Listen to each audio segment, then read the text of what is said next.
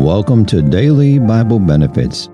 Today is Thursday, September 21st. On this day in 1780, during the American Revolution, American General Benedict Arnold meets with British Major John Adrie to discuss handing over West Point to the British in return for the promise of a large sum of money and a high position in the British Army.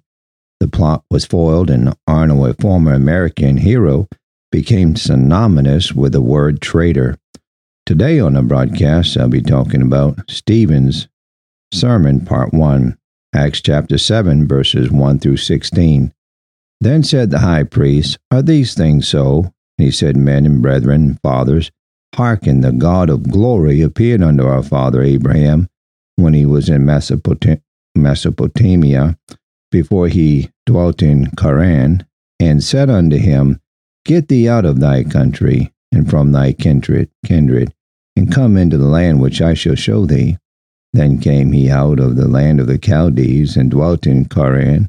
And from thence, when his father was dead, he removed him into this land, wherein ye now dwell, and he gave him none inheritance in it, no, not so much as to set his foot on. Yet he promised that he would give it to him for a possession, and to his seed after him, when as yet he had no child. And God spake on this wise, that his seed should sojourn in a strange land, that they should bring them into bondage, and entreat them evil 400 years. And the nation to whom they shall be in bondage will I judge, said God. And after that shall they come forth and serve me in this place. And he gave him the covenant of circumcision. And so Abraham begat Isaac, and circumcised him the 8th day. And Isaac begat Jacob, and Jacob begat the 12 patriarchs. And the patriarchs, moved with envy, sold Joseph into Egypt. But God was with him, and delivered him out of all his affliction, and gave him favor and wisdom in the sight of Pharaoh, king of Egypt. He made him governor in Egypt, and all his house. Now there came a drought throughout all the land of Egypt in Charran, and in great affliction, and our fathers found no substance. But when Jacob heard that there was corn in Egypt, he sent out our fathers first. And at the second time Joseph was made known to his brethren. And Joseph's kindred was made known unto Pharaoh. Then sent Joseph and called his father Jacob to him, and all his kindred, 15 souls.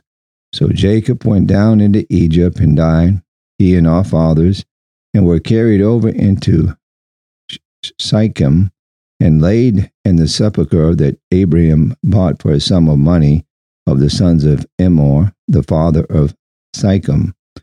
A sermon lived. A minister preached a powerful sermon on a surrendered life. He made an appeal to his hearers to make the surrender. A woman sitting near another woman said, That is excellent preaching, but I wonder if such a life is possible. The other woman smiled back at her and said, Well, I know the preacher lives such a life because I happen to be his wife. Thank you for tuning in to Daily Bible Benefits. Have a good and godly day.